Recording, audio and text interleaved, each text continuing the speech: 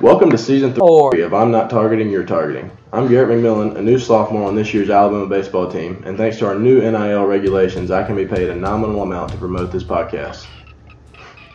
A very nominal amount. Is there another word for less than nominal? Just stick to the script, Garrett. Okay. Tom and JT will be rambling on about SEC football again this year with a high lean on the Crimson Tide. Hey, have you guys ever considered I'm not bunting, you're bunting? Garrett, the script. Okay. Here are your hosts, Tom and JT. Welcome to Season 3.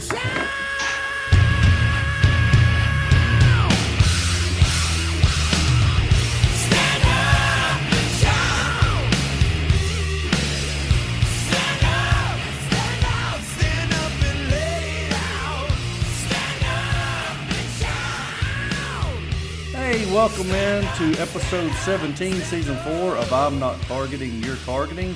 Sadly, this is week 13. This is it, Tom. I'm half of your host team, as always, JT, and Tom's on the other end. We say it every year. It flies by, and man, the summer does not go this quickly. The winter definitely does not go this quickly, but man, from week 1 to week 13 just flies by. Dude. You didn't tell me you were going to try to make me cry here. You mentioned none of this in our pregame chatter. Yet it's very sad. I like to get organic reactions, Tom. Yeah, I know you do. Makes me very sad to even think about that. But you are correct. I mean, the season, and I'll tell you what, and a lot of people that are. This is completely off topic almost, but a lot of people that are depressed or, have some of those anxiety type problems and whatnot, football season does a lot for people. It gives you something to look forward to. And I think that's what makes the time go by so fast. It's the anticipation of something that's just right around the corner. And I'm talking about week to week play. Mm-hmm. It lets me know, and from a personal standpoint in my life, I try to line up things in the off season to look forward to for just that reason. You know, it kind of gives you a little incentive to push through the grind of a work week or something, knowing you got something on the horizon. And I think that's why it's so easy during football season for the weeks to slip by, because that Saturday, that upcoming Saturday, is always on sort of the forefront of your mind and what's going to happen. But yeah, it always is sad when it's winding down, particularly when we're out of the hunt. Or yeah. Are we? Yeah, that's what little teaser there. I'm sure you've got 15 ways from Sunday we're going to make the playoffs, and you very well might be right. You were almost right if you listen to this podcast.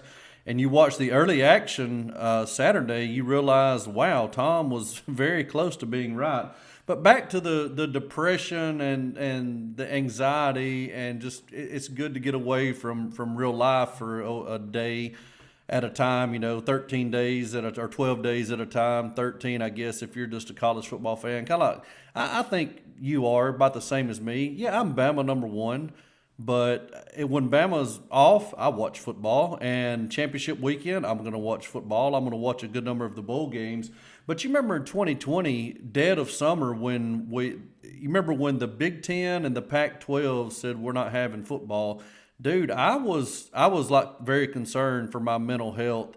I mean, I would have, I've got a girlfriend. She's really good, and I've got good friends. But man, like, what were we going to do on October the 12th? November the 1st, like it was going to be a disaster. So thank goodness that didn't happen.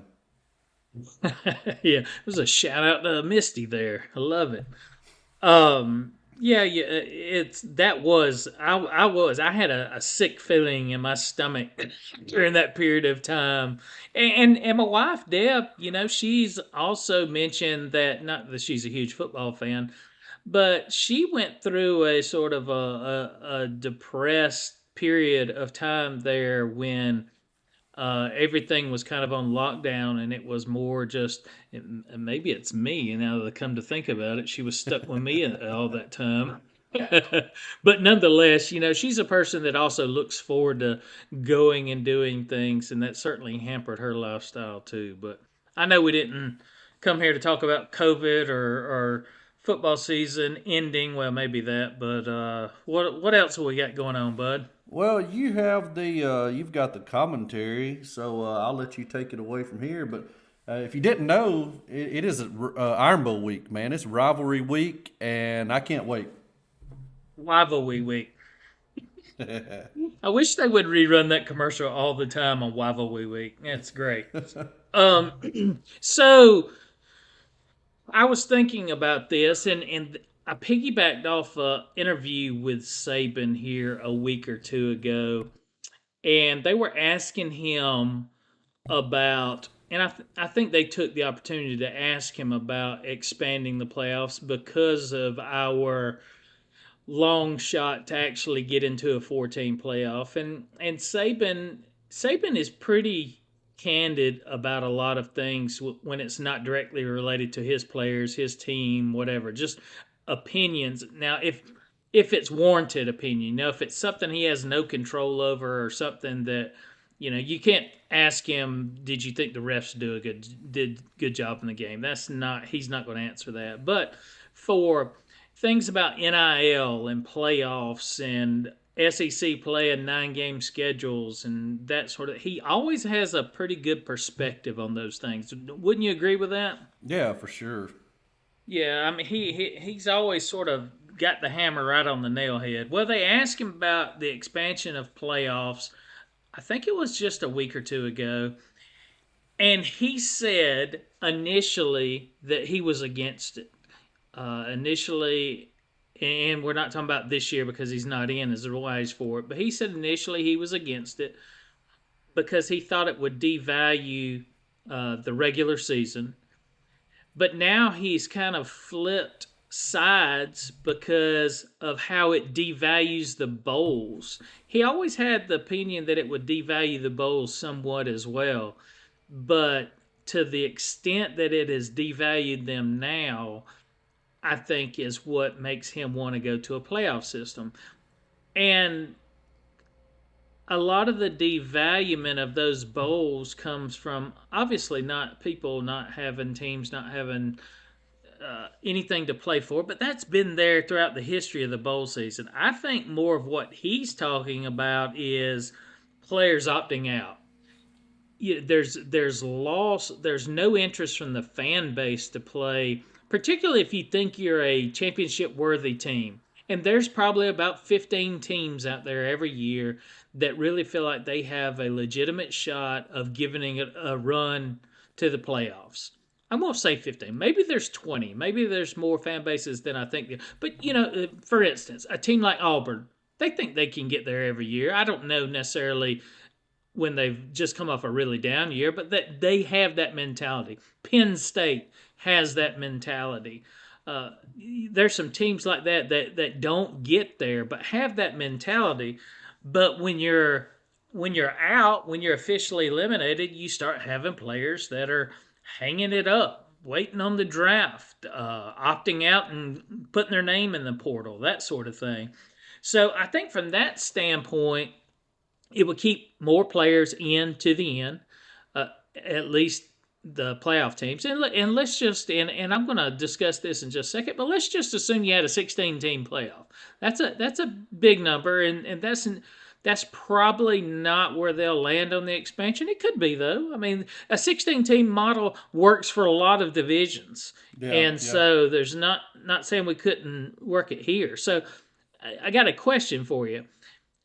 Who is the best player in the country on whichever team you want to talk to of a team that's not ranked inside the top 16? Oh, where's North Carolina ranked? Are they out of the top 16? I'm going to say Drake May. No, they were 9-1, number 12 or 14 last but they week lost. because they lost. So I'm going to say Drake May, quarterback for North Carolina. Yeah, you might. I mean, they're still 9-2, so he may be snuck in there. They're on 16. the cusp. I think Notre Dame's got some good players. I'm really trying to think of who is outside the 16 that has just a knockdown player, because Florida State, are they in the top 16 now? They've really battled back, and they've apparently got some good players. But go ahead and finish your thought. I'm going to go Drake May. I'm going to say, in my world, North Carolina's 17, and Drake May is the best player. And you very well may be correct. Point I'm making is that it was very difficult for you to even come up with a name, much less a team. You name some teams that might just be outside the top 16 that are fairly good, but you didn't name a household name. You didn't name a Heisman contender name. You didn't name an All-American that you knew of that was in there, because you know what? Those guys will be playing in that 16-team playoff. Yeah. They would not be opting out. You would get to see those guys play all the way to the end of the year. And I think that's pretty important for college football. Particularly with the way it's been trending with the opt-outs. And, we were talking 2 weeks ago that, will we see Bryce Young shut it down? Will Anderson shut it down? And he even got asked that question, I believe, this week, Will Anderson, of whether or not this was the last game he would play for Alabama. Somebody asked him that, and he was non-committal. He says, I don't know. That was his answer. And so you would hate to see that when you want to see these guys compete. You understand why they do that. But if you have a 12 or 16 team playoff, that keeps a heck of a lot of those players that are the elite guys in there and playing all year, which would be awesome. And I think if you go to a 12 or 16 team model, and I know the devaluing regular season, that sort of thing, but it was 2 weeks ago on this podcast, I think, maybe 3, that I broke down the elite teams over the past 5 years, Alabama, Clemson, Georgia, Ohio State, and their records on the road against top 10 competition. And nobody had a winning record. Yeah. And the importance of that is, if you make it where you have to win your conference title to get a bye, or you have to win your conference title to keep home field advantage, or even if you had 16, at 12 you would get buys. If you had 16, you would just say the top 4 will always be at home. The top 8 get a home game the first week. That's hugely important. Oh, hugely important. You can't sit there at 11-1 and go and I'm going, or 10-1, whatever it is, and say I'm going to rest my players in the last week. That's the difference between a home game and a road game, and we already have shown definitively that the most elite teams in the country can't win consistently on the road against a top 10 competition. You don't want to be in the position where you have to go on the road for your first round playoff game. So I think from that standpoint, a lot of people are going, people will shut it down because they know they're going to be in the playoffs. I think it's hugely important to be at home in that first round. Particularly even into the second round. But at some point you'll go to neutral site like we talked about. But so I guess long story short, I think that everybody knows the playoff is coming. I wouldn't be opposed to 16. I think 12 is the sweet spot. But 16 can definitely work. Definitely work. And I think we will get a better product out of college football all the way around if we end up one of those models. Well, we know, Tom, from listening to this podcast in the past, that 11 is the actual sweet spot. 11 definitely was the sweet spot until the Big 12 took a big kadoo and went out. With 5 major conferences, 11 was the sweet spot. But when the Big 12 basically dissolved this year, I can't in good conscience keep that 5-conference champion model alive. So I had to go to a 4-conference champion, which made us back to 12. Yeah, that turned some heads when you tell people 11. And they thought you were crazy, but that actually would have worked out beautifully with fantastic. 5 major conferences. It really was. Yeah. And I agree on the 12 is good, 16 is fine, whatever. And like you said, resting players. I mean, look at Georgia's score this weekend versus Kentucky. It was at Kentucky. It was windy. It was cold. I didn't watch a lot of the game. It was 16-6. I know it was 16-0, and Kentucky went for it on fourth down and didn't get it. So that would have been 23-0 at that time. But you remember Kentucky was one of my plays at plus 22.5. And I'm not going to say they rested their starters. I highly doubt they did. But, I think they put the van and vanilla over the weekend. Do you not? I don't know if you watch. Heck, for all I know, you watched every play. But, I would expected Georgia to win more than 16-6. And because Kirby knows. Kirby's in the playoffs. It doesn't matter if Kirby is 1, 2, 3, or 4. And there's no home game to be attained. All he's got to do is finish with 0-1 loss. It doesn't matter if they lose to Georgia Tech. It doesn't matter if they lose in Atlanta. They're in, and I don't think they lose either game.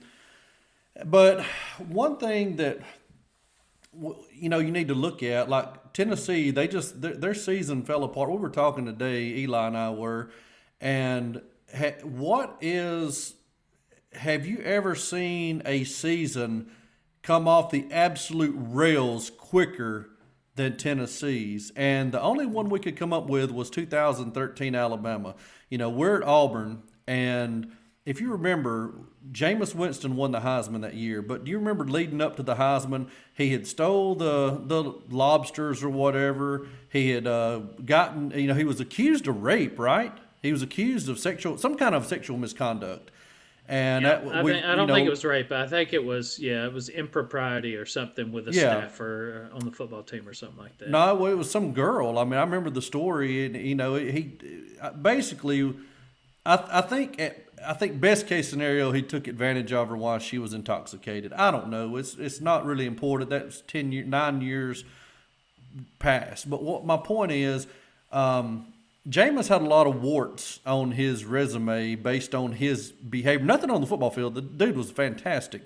But, the Heisman, you look, O.J. Simpson had his Heisman stripped after the murder charges, even though he was found not guilty. He's not considered a Heisman Trophy guy. Reggie Bush lost his Heisman due to improprieties off the field. And I feel like if anybody would have stepped up and taken the award, it would have been given to him.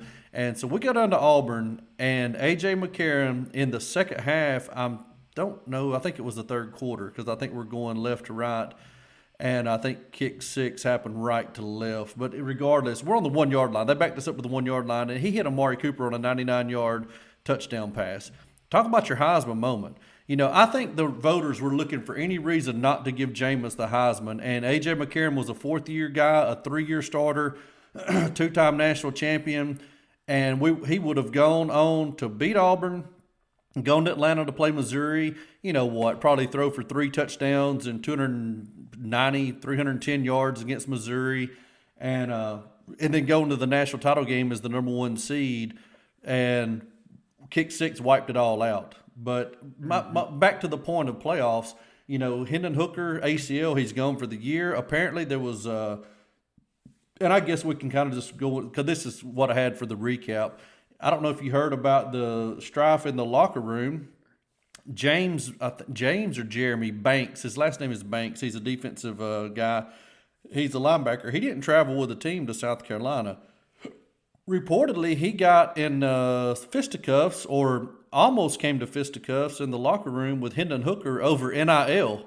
So, NIL is working out great, guys. Great job of NIL, because Texas A&M is in the crapper. Miami's in the crapper. We're actually doing okay because of the way we have structured our NIL. Everybody gets the same amount from the collective, and then whatever you get on your own, that's your business.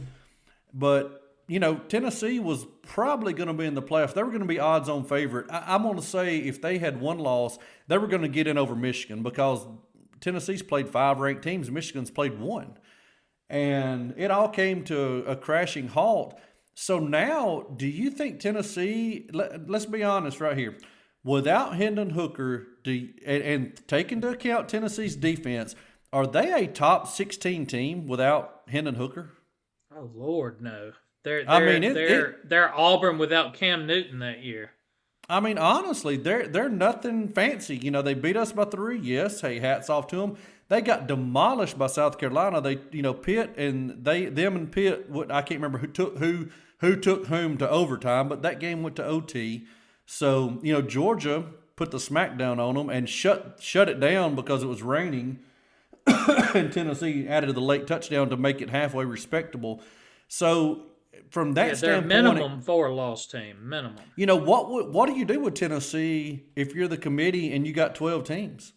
Like, somebody's going to get a sacrificial lamb in the first round, which is fantastic for whoever gets to play them, because you're not going to drop them out of the top 12 unless they lose to Vandy. And, that is a real possibility. 10 days ago, Tennessee had one loss. Hendon Hooker was definitely top 3, maybe top 2 in the Heisman Trophy race. There was and Vandy was sitting on a 26-game conference losing streak. And 10 days later, Vandy's won 2 in a row. Hendon Hooker's out with an ACL. They have locker room issues. And Milton did not look good as he came in. I mean, he was wild. He was all over the place. And this game is at Vandy. I mean, Vandy's licking their chops, fella.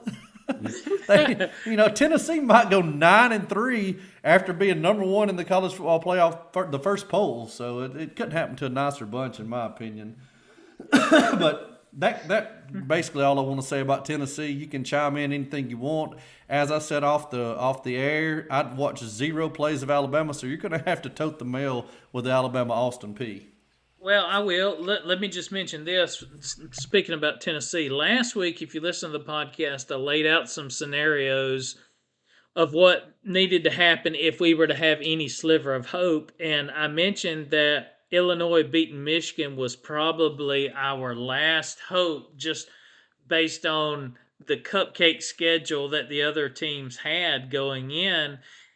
And we should have got it.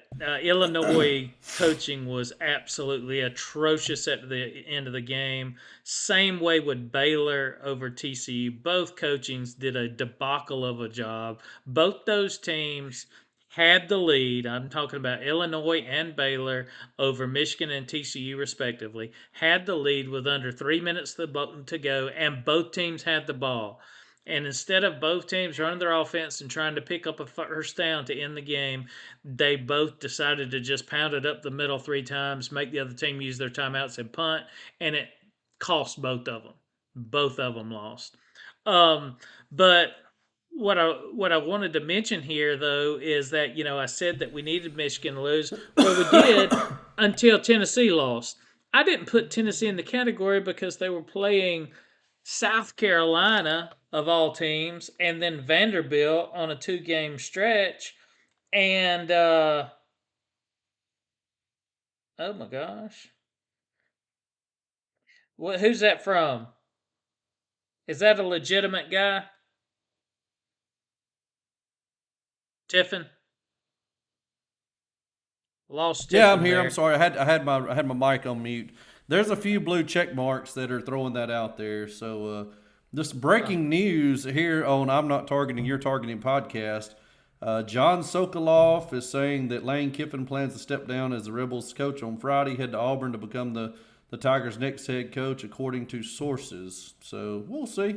Anyway, continue on with what almost happened.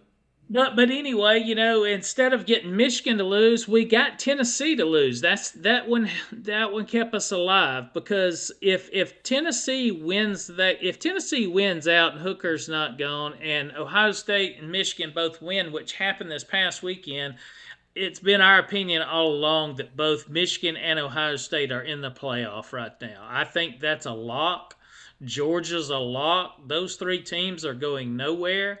And those 3 teams are all in, even though Michigan and Ohio State play each other. But the 4th place team would have been Tennessee pretty easily if they could have won out and got some other help. But now they're gone, so our door is open slightly. We're 15%, and the FPI is having a possibility of getting there. Basically, the last playoff spot is going to come down to one of 4 teams. It's going to come down to TCU, USC, Alabama, or Clemson. And that's how they're currently ranked in the playoff committee. Now, I will say that Alabama will likely get jumped by Clemson if they win their conference. I'm saying that likely. I hope that's not true based on their showing against Notre Dame, but I hope that is. And I jumped a bullet point, so let me back up and talk a little bit about Alabama, unless you want to chime in there first. No, go ahead. So Tiffin didn't get to watch the game Saturday. I did, and there was a lot of pushback on Twitter and social media about how poorly Alabama was playing and not doing what they wanted to, blah, blah, blah. Alabama didn't look bad Saturday. If you watched the game and you knew what was happening, then Alabama did a fine job. And even Austin Peay's head coach afterwards says, yeah, we were moving it up and down the field on them and blah, blah, blah. That's the furthest thing from the truth. I think they had 204 yards of total offense. If that's moving it up and down the field, I'd love to play in their conference. Alabama took a completely different game plan into the game Saturday. They did not have Jahmyr Gibbs in the lineup. He was out with an ankle injury, and there was another guy, I forget who it was, who was held out, who probably could have played in another game, another starter. But Alabama went to a rush mode attack. Now, I was running a little bit behind today and didn't get to do my usual stat work, but I know that on Saturday, Alabama rushed it somewhere in the neighborhood of about 45 times and threw about 30 passes, I think. Mm-hmm. That's completely opposite of practically every game we are in this year. You know, typically we throw the ball significantly more than we rush it. And we just sat there and basically, like you talked about the other day with Georgia and Tennessee, we took the air out of the ball. We sat there and run it effectively all day. The only reason the game was close in the first half is because we ended up with 2 turnovers. One was a freak turnover on a punt. We were up 7-0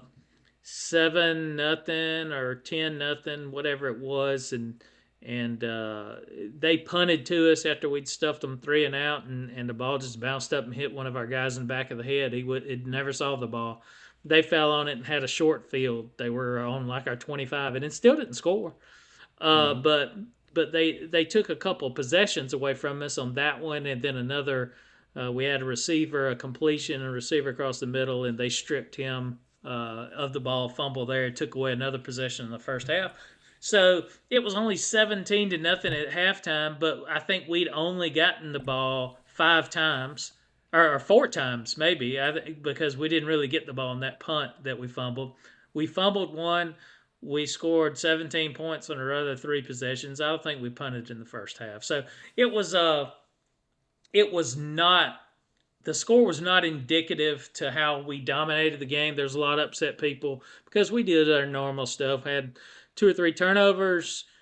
I think our Milroe threw an interception late in the game when he got in there to give us our 3rd turnover of the day. We had our usual assortment of penalties, but overall it was a pretty dominating effort on our defense, regardless of what Austin Peay's coach will say, 204 yards. I mean, we give them a short field twice where they took over on our 25.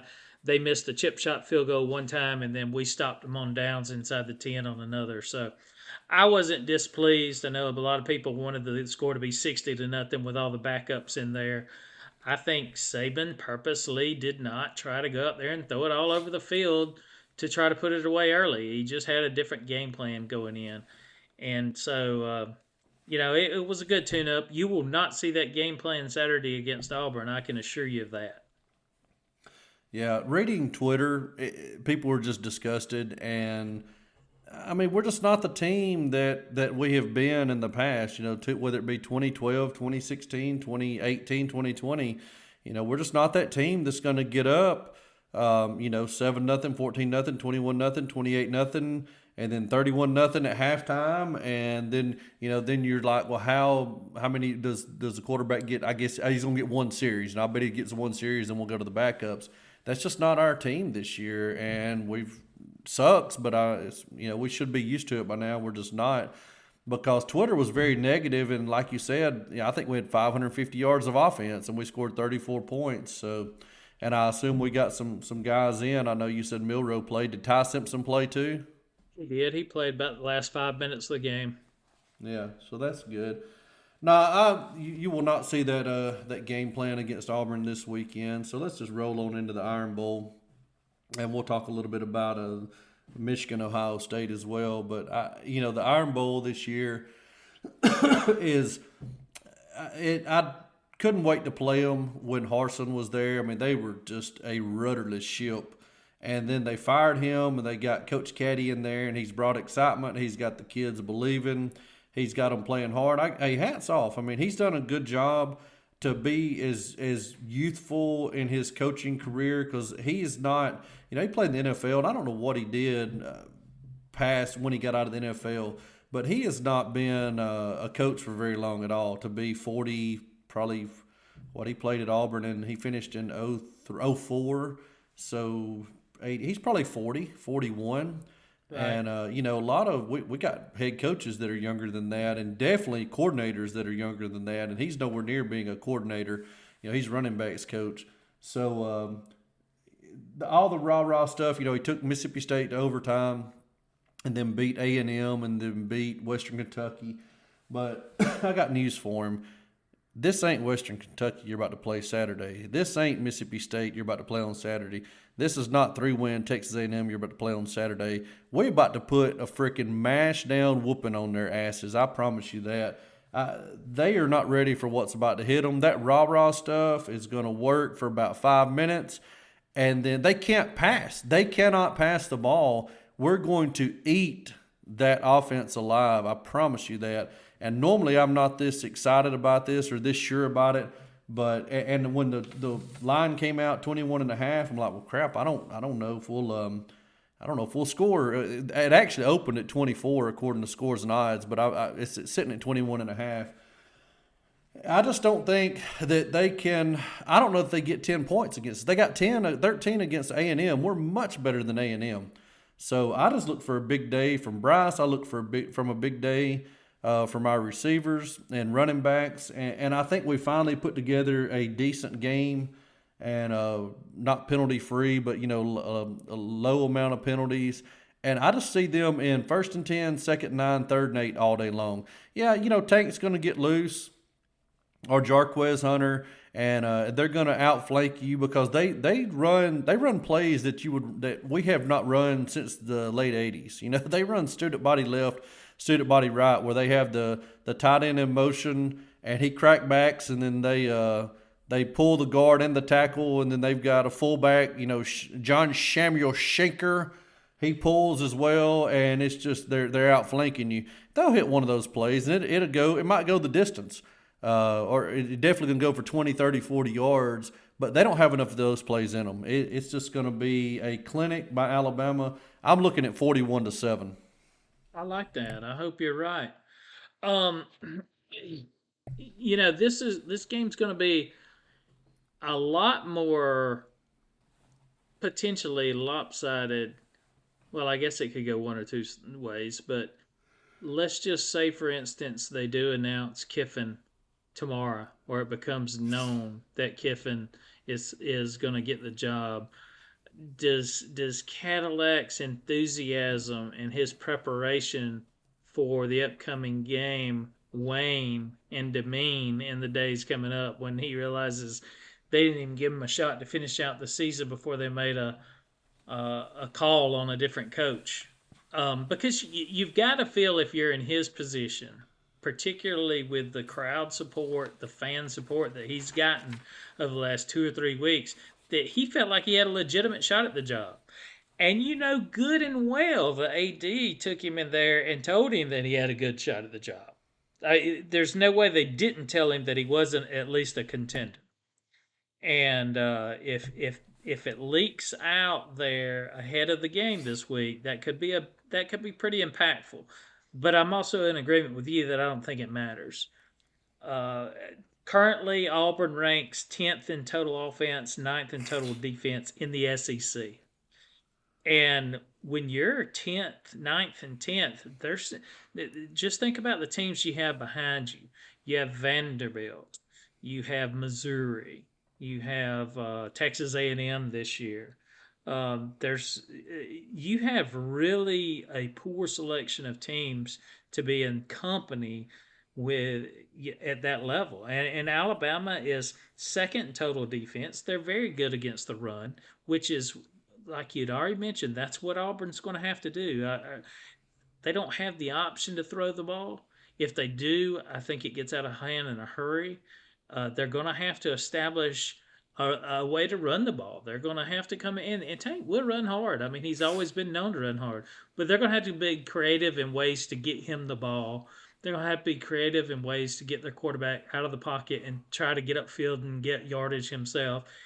And that they're going against what is probably Alabama's strongest part of their defense is their rush defense. I mean, I say probably. There's no probably to it. When we have deficiencies and we give up points, it's that secondary.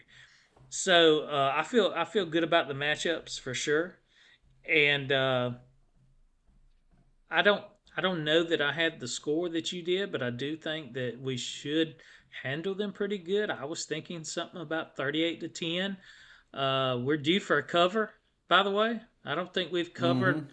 Let's see, we hadn't covered against Ole Miss, and I don't even know if I saw a line against Austin Peay. I know we didn't cover whatever it was. It had to be at least 40. No, we didn't have a line, but I mean, even if you found it at what's the book in Vegas?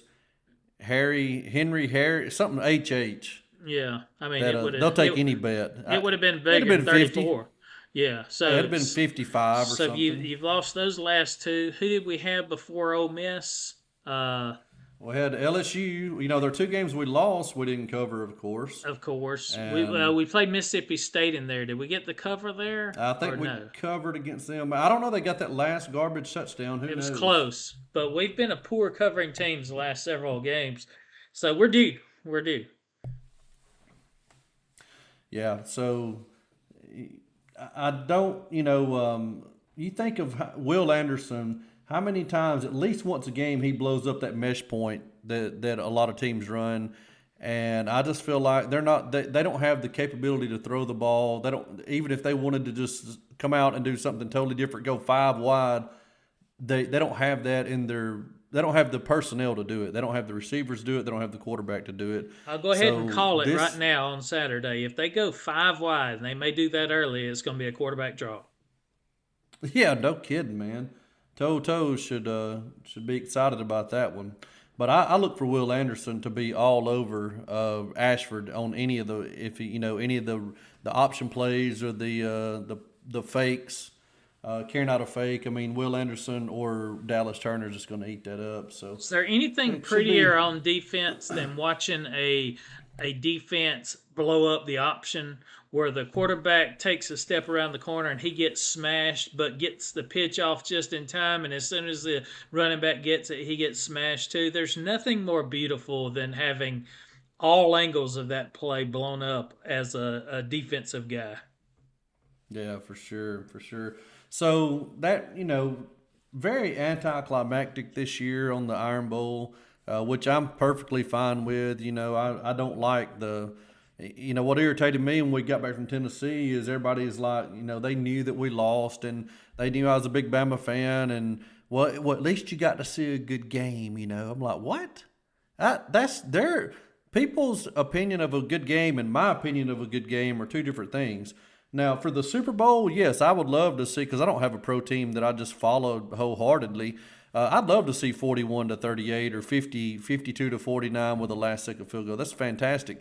But anytime Bama plays, I like it when it's 35-0 at half, and then it's 42-7 in the fourth quarter, and we got our backup quarterback in, and we're just running the football to kill the clock. Like that's exciting football to me. So I don't think it's going to be that. With the Iron Bowl, now, but with the game, I could see it definitely coming. Of course, the game is Ohio State, Michigan. I really felt like all year that Ohio State would avenge the loss from last year. Michigan just put the whooping stick on them and made them like it. if you remember, Michigan just ran all over them. They could not stop them. It was snowing. It was really cool. I think there's some games like that game should be snow every year based on where it's played, and it just would be awesome if the Ohio State Michigan game was always snowy. But Michigan is better. I think they're better than I'd given them credit for. I looked at their strength of schedule today, though. They're in the 60s. Ohio State's 37, I think. So neither one of them have really played a murderer's row schedule. But and Corum, the running back from Michigan, is he going to go? He got hurt Saturday, and he didn't come back in the game. Maybe I think he got one more carry, I heard, and then he shut it down. So hopefully he's playing. But I don't know. Has Smith and Jigba, the running back for Ohio State, has he played since week 1? He's been hurt all year, I think. I don't know. I don't follow Ohio State football, so I'm not sure. Which Marvin Harrison Jr. is playing really well, and they've got another wide receiver. I mean, they got the best wide receivers in the country. They do that. So they're not lacking there. But Ohio State is just it is at the Horseshoe, but they have not been overly impressive. They've struggled. They've had some games where they've just blown teams out. But then they go to Maryland, and Maryland, has the ball down 6 late in the game, and then Talia ends up fumbling, or it pops up. I don't know if they called it a fumble or an interception, and Ohio State just runs it in from like 2 yards out to seal the game. But, that game could have gone a lot different if Talia, we're talking about Tagovailoa, Tua's little brother, if he completes a couple of passes and gets them out to, 35, 40-yard line where he could take a couple of shots at the end zone late, that they could have had a loss there. So I really don't know how this game is going to go. I hope Michigan wins, but what do you have any feeling on this game at all? Yeah, I do. And, you mentioned that about Maryland on Saturday, and I called you about this on Sunday, and we talked through it briefly, and I forgot to mention it earlier. Bama on Saturday went into the weekend ranked number 8 in the college football playoff rankings. We know Georgia played Kentucky, which wasn't their best showing, but the game was never in doubt. And LSU, who is also in front of Alabama, played a cupcake, UAB. So those two teams were basically playing non-competitive games for the most part. The other 5 teams that were ahead of us, one of them lost outright. That was Tennessee. The other 4 either won it on the last play of the game. I'm looking at you, Michigan. I'm looking at you, TCU. Or they had to make a defensive stop on the last series of the game to prevent the other team from coming down and winning the game. I'm looking at you, Ohio State versus Maryland, and also USC versus UCLA. UCLA and Maryland both were driving with 2 minutes to play to win the game, and both come up short. And conversely, Illinois and Baylor were playing 2-minute defense to preserve the game, and they both come up short. So that was unfortunate for Alabama's hopes Saturday to go 0-4 in those close matchups. Every close matchup that come down to the wire went against us. That's just the way this season's gone for us. But as far as Michigan and Ohio State goes, I like Ohio State in this matchup, but I think it'll be high scoring.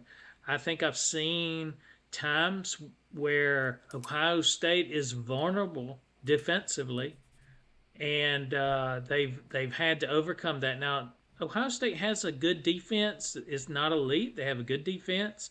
They're vulnerable to the pass for sure. I think they're pretty good against the run, but so is Michigan, and that's one of Michigan's strong suits. But I think Michigan has the physicality to run the ball effectively and pass it just enough. But the same can absolutely be said for Ohio State. I just think Ohio State's got more horses when it's said and done. I expect a fairly high-scoring game here, weather permitting. I don't expect there's any significant weather like there was last year, but I expect it to be a high-scoring game, but I do think Ohio State gets them this year, particularly at home. We talked about how hard it is to win on the road, particularly against a top 10 elite opponent, and this will be that, and that crowd will be raucous on Saturday. So I expect Ohio State to win a high-scoring game, 37-30, something like that. Yeah, I don't really have a score pinpointed, and this is where we really need Ohio State to just beat the crap out of them. And I was not sold on Bama having any chance in the playoffs the last podcast when you mentioned it, but then the way things almost unfolded, I mean, we're not out of it, because I think what you do, and I know you tweeted out, and one guy said something about it's laughable if you think TCU, even with one loss as conference champs, won't get in over Bama, and you're like, well, it's not laughable. It's a conversation will have to be had, and I think that's what. Let's just say Michigan gets beat 49-10. I don't think it'll be that bad, but let's just say it is. Okay, 49-10. So Selection Sunday, they're like, okay, well, let's look at Michigan, Bama. Well, the old school way of thinking is Bama 2 losses, Michigan 1 loss, Michigan goes. Mm-hmm. And the new way is, well, let's look at Michigan's results. I mean, they beat Illinois on a last-second field goal, and if they miss it, you don't go to OT. You miss it, you lose, and they made it. Where if you miss that, then then Ohio State would be their second loss. Yeah, Bama's got 2 losses. Last play of the game, we've gone over this ad nauseum. Tennessee by 3 last play of the game. LSU by 1 overtime. They decide to go for 2 when they don't have to and make it. Hats off to them. But we would need the committee to say, look, guys, look at the Michigan-Illinois game. It could have easily gone the other way. And now look at Michigan-Ohio State, 49-10. And this is where I've always said on the committee, you need a guy from Vegas. You need a wise guy on the committee every year. And he can sit back and he can listen, and he could always speak last. And he would say, look, guys, I like your arguments, Bama versus Michigan, but just know this right here. Bama versus Michigan on a neutral site, Vegas has Bama as a 4.5-point favorite.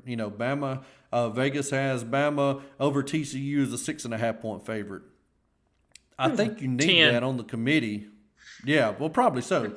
But I think you need that on the committee just to say, here's another smart guy's perspective. That's right. Yeah, exactly. Let's take everything into consideration. Both our losses on the road. And, of course, in Michigan, were they at home versus Illinois? I think they were. Yes, they were. They were, absolutely. Yeah, seems like they were. They were at the big house. And that's just one example. TCU's another example. If they lose and they only have 1 loss, well, they could have easily had the second loss at Baylor. They just happened to hit their field goal.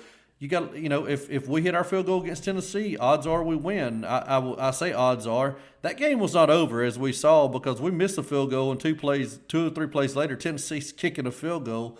So there's no guarantee that we could have held Hooker out of field goal range, even though it was like 22 seconds left or whatever. But he'd had to start 20 yards further back in the field. But point taken. Yeah, definitely. So we need Ohio State to win big. Yep. And one thing, too, that they have mentioned here in the last couple years is that the committee, when they're evaluating these teams, they're using everything at their disposal. And what I mean by that, because they point blank ask them, they will be looking at metrics and stats and computer rankings and that sort of thing. And Bama does very well in those categories. Very well. I mean, that's not the end-all be-all, of course, but I mean, they are still currently ranked 3rd in ESPN's FPI metric. And I think that's a recurring theme across the computer models, is that Alabama's strength of schedule is very, very high. It's higher than anybody currently in the top 5. And so they will reel it in a little bit. Not playing and having to play Auburn this week will bring us down. Yeah, those are things. All you want to do is you want to be in position where you're in the conversation.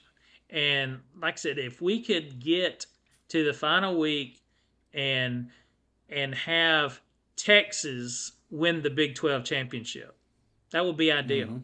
I don't know if they can get. They still have to play this last week and see how it shakes out to see if they get to play TCU. TCU's in. Even if they lose to Iowa State this weekend, they're in. But you need Texas to win the Big 12. Well, they already went nip and tuck one time already, so that's a game that's winnable. And you need anybody but USC to win the Pac-10 championship or Pac-12, unless USC happens to lose to Notre Dame this week. Yeah, we need Notre Dame to beat USC, and then the Pac-12 champ will be a two-loss champ. And I got the but even if they don't, as up. long as USC loses that game, it'll still be a 2 or 3 loss champ. Yeah, you know, so you have two opportunities there, and that creates conversation. You know, who do you put in there? You've got a 1-loss TCU that didn't win their conference. You got a 1-loss Michigan who didn't win their conference. You have a 2-loss Alabama who didn't win their conference. Or you have a handful of conference champs in Texas that's got 3 losses or 4 or whatever Texas has. Texas may have 4 losses. You have, potentially Oregon with 2 losses in the Pac-12. That would actually be pretty good for Bama if Oregon was to win the Pac-12 with 2 losses. After, Georgia's already spanked them. It just creates conversation. And I don't know that we could win in a 3 or 4-headed monster, but we'd have a claim. Absolutely we would. Yeah, I looked at the strength of schedule today. Auburn has the highest strength of schedule in the SEC at 9. Arkansas is 11. LSU is 13. Indiana is the highest Big Ten team. They're 15. Bama's 24th. Ohio State is 37th. Michigan is 63rd. So, if couple of things need to happen on the 2 games that we've really talked about, the Iron Bowl and the game. Ohio State needs to win big, and Bama's got to win big. If we slop around and we can win this ball game 27-13, we have nobody to blame but ourselves. So we have got to put the foot on the gas, get in the 40s, keep them under the teens. 41-7, 42-10, something like that. And we have done all we can do. Then the fate's out of our hands. Our future in the playoff is out of our hands. We can only rely on help, and we can get help because who saw this time last week? Who saw Tennessee having another loss? Nobody. No, I had them penciled in as being a 1-loss. Ended the season with 1. That was the whole premise of that conversation. They were going to be in the playoffs. I mean, they had a win over LSU. They had a win over Bama. And they played Georgia within 14, even though the score was nothing and not indicative of how the game was played. So they were in, and they blew it, which warms my heart. So let's go on to bets and recapping the bets for this week, and then we'll rank our CFP. So we both went 1-1. I had Kentucky, which was a win. Hard to cover 22.5 when you only score 16. And then James Madison, I've been watching them all year. And I'd hit the first 2 legs of the parlay because I took Illinois on the point line. You had them on the money line, so I gave you a loss there because you were adamant you wanted them on the money line. Is that fair? It's fair. I mean, I thought they would win as 18-point dogs, and they should have if not for the coaching debacle.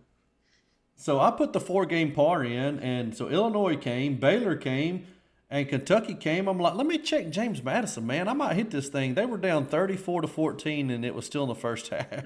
So I went 1-1. I have you at 1-1. Illinois money line. Baylor 2.5 was a winner, and never in doubt there. So what do you got for us this week on game 1? I'm going Iowa State plus the 10.5 versus TCU. I don't know if they have enough to win this game outright. They're certainly capable. I think it'll come down to the wire again. TCU's been down to the wire with probably, I should have looked this up, but I bet they've been come down to the wire for the last 1 or 2 possessions of the game with over half the teams on their schedule. I would not venture to say that's very far off. Maybe more like 3/4. But I expect this to be another one because regardless of records out there in the Big 12, there's about 6 teams that are all very similar. Yeah. No, that's a good one because they have to be mentally drained.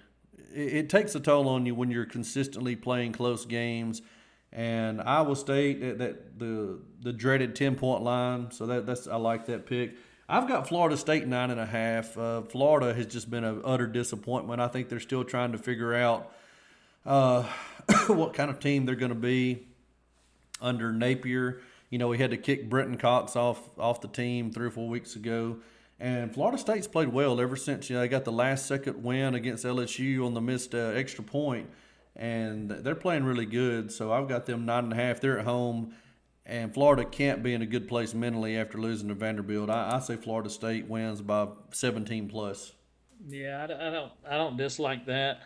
I wanted to take South Carolina on the money line this week because that will be another fly in the ointment to get out of our way. It's going to be hard for the committee to put a 2-loss Bama team over a 1-loss ACC champion Clemson, even though they got hammered by Notre Dame. But I'm taking Clemson minus the 14 instead because South Carolina just beat Tennessee up and down the field. But we talked about that previously. Tennessee was all offense and no defense. And South Carolina was able to take advantage of that. It is completely opposite with Clemson. Completely opposite. Clemson's going to be all defense with very little offense, but this is not set up to be a good matchup for South Carolina, and unfortunately, I think they get the doors blown off on Saturday. I always write down 3 games just in case you take one of my games. Well, today I only wrote down 2. I'm like, there's no way he's going to take Florida State or my other pick, which was Clemson at 14.5. Because, I mean, South Carolina's riding high. They have won the game they wanted to win this year. And Clemson plays defense. You know, Tennessee, make no bones about it, Tennessee does not play good defense. We hung a ton of points on them. Georgia could have scored at will on them. They're not a good football team. So it's fool's gold to think that South Carolina is going to win another shootout. Clemson should cover easy. So let me flip my pick to Mississippi State plus 2.5. I think Kiffin's going to Auburn. I think we kind of knew that. You tweeted it out when they laid an egg at Arkansas this past weekend. And with the rumors floating around, they're just not going to be. They're not going to be focused, and it sucks for Ole Miss. That's not a good way to play your rival. You know, we had to do that in 2002. Franchione absolutely screwed us. He had his foot out the door to Texas A&M, and we had a much superior team to Auburn that year. They started their 4th-string running back, and he ran all over us. They beat us 17-7. So I got Mississippi State plus 2.5. So Iowa State 10.5. Florida State minus 9.5, Mississippi State 2.5, Clemson minus 14.5. You can book it. So quickly, CFP. I've got Georgia at 1. Georgia at 1. I've got Ohio State at 2. Ohio State at 2.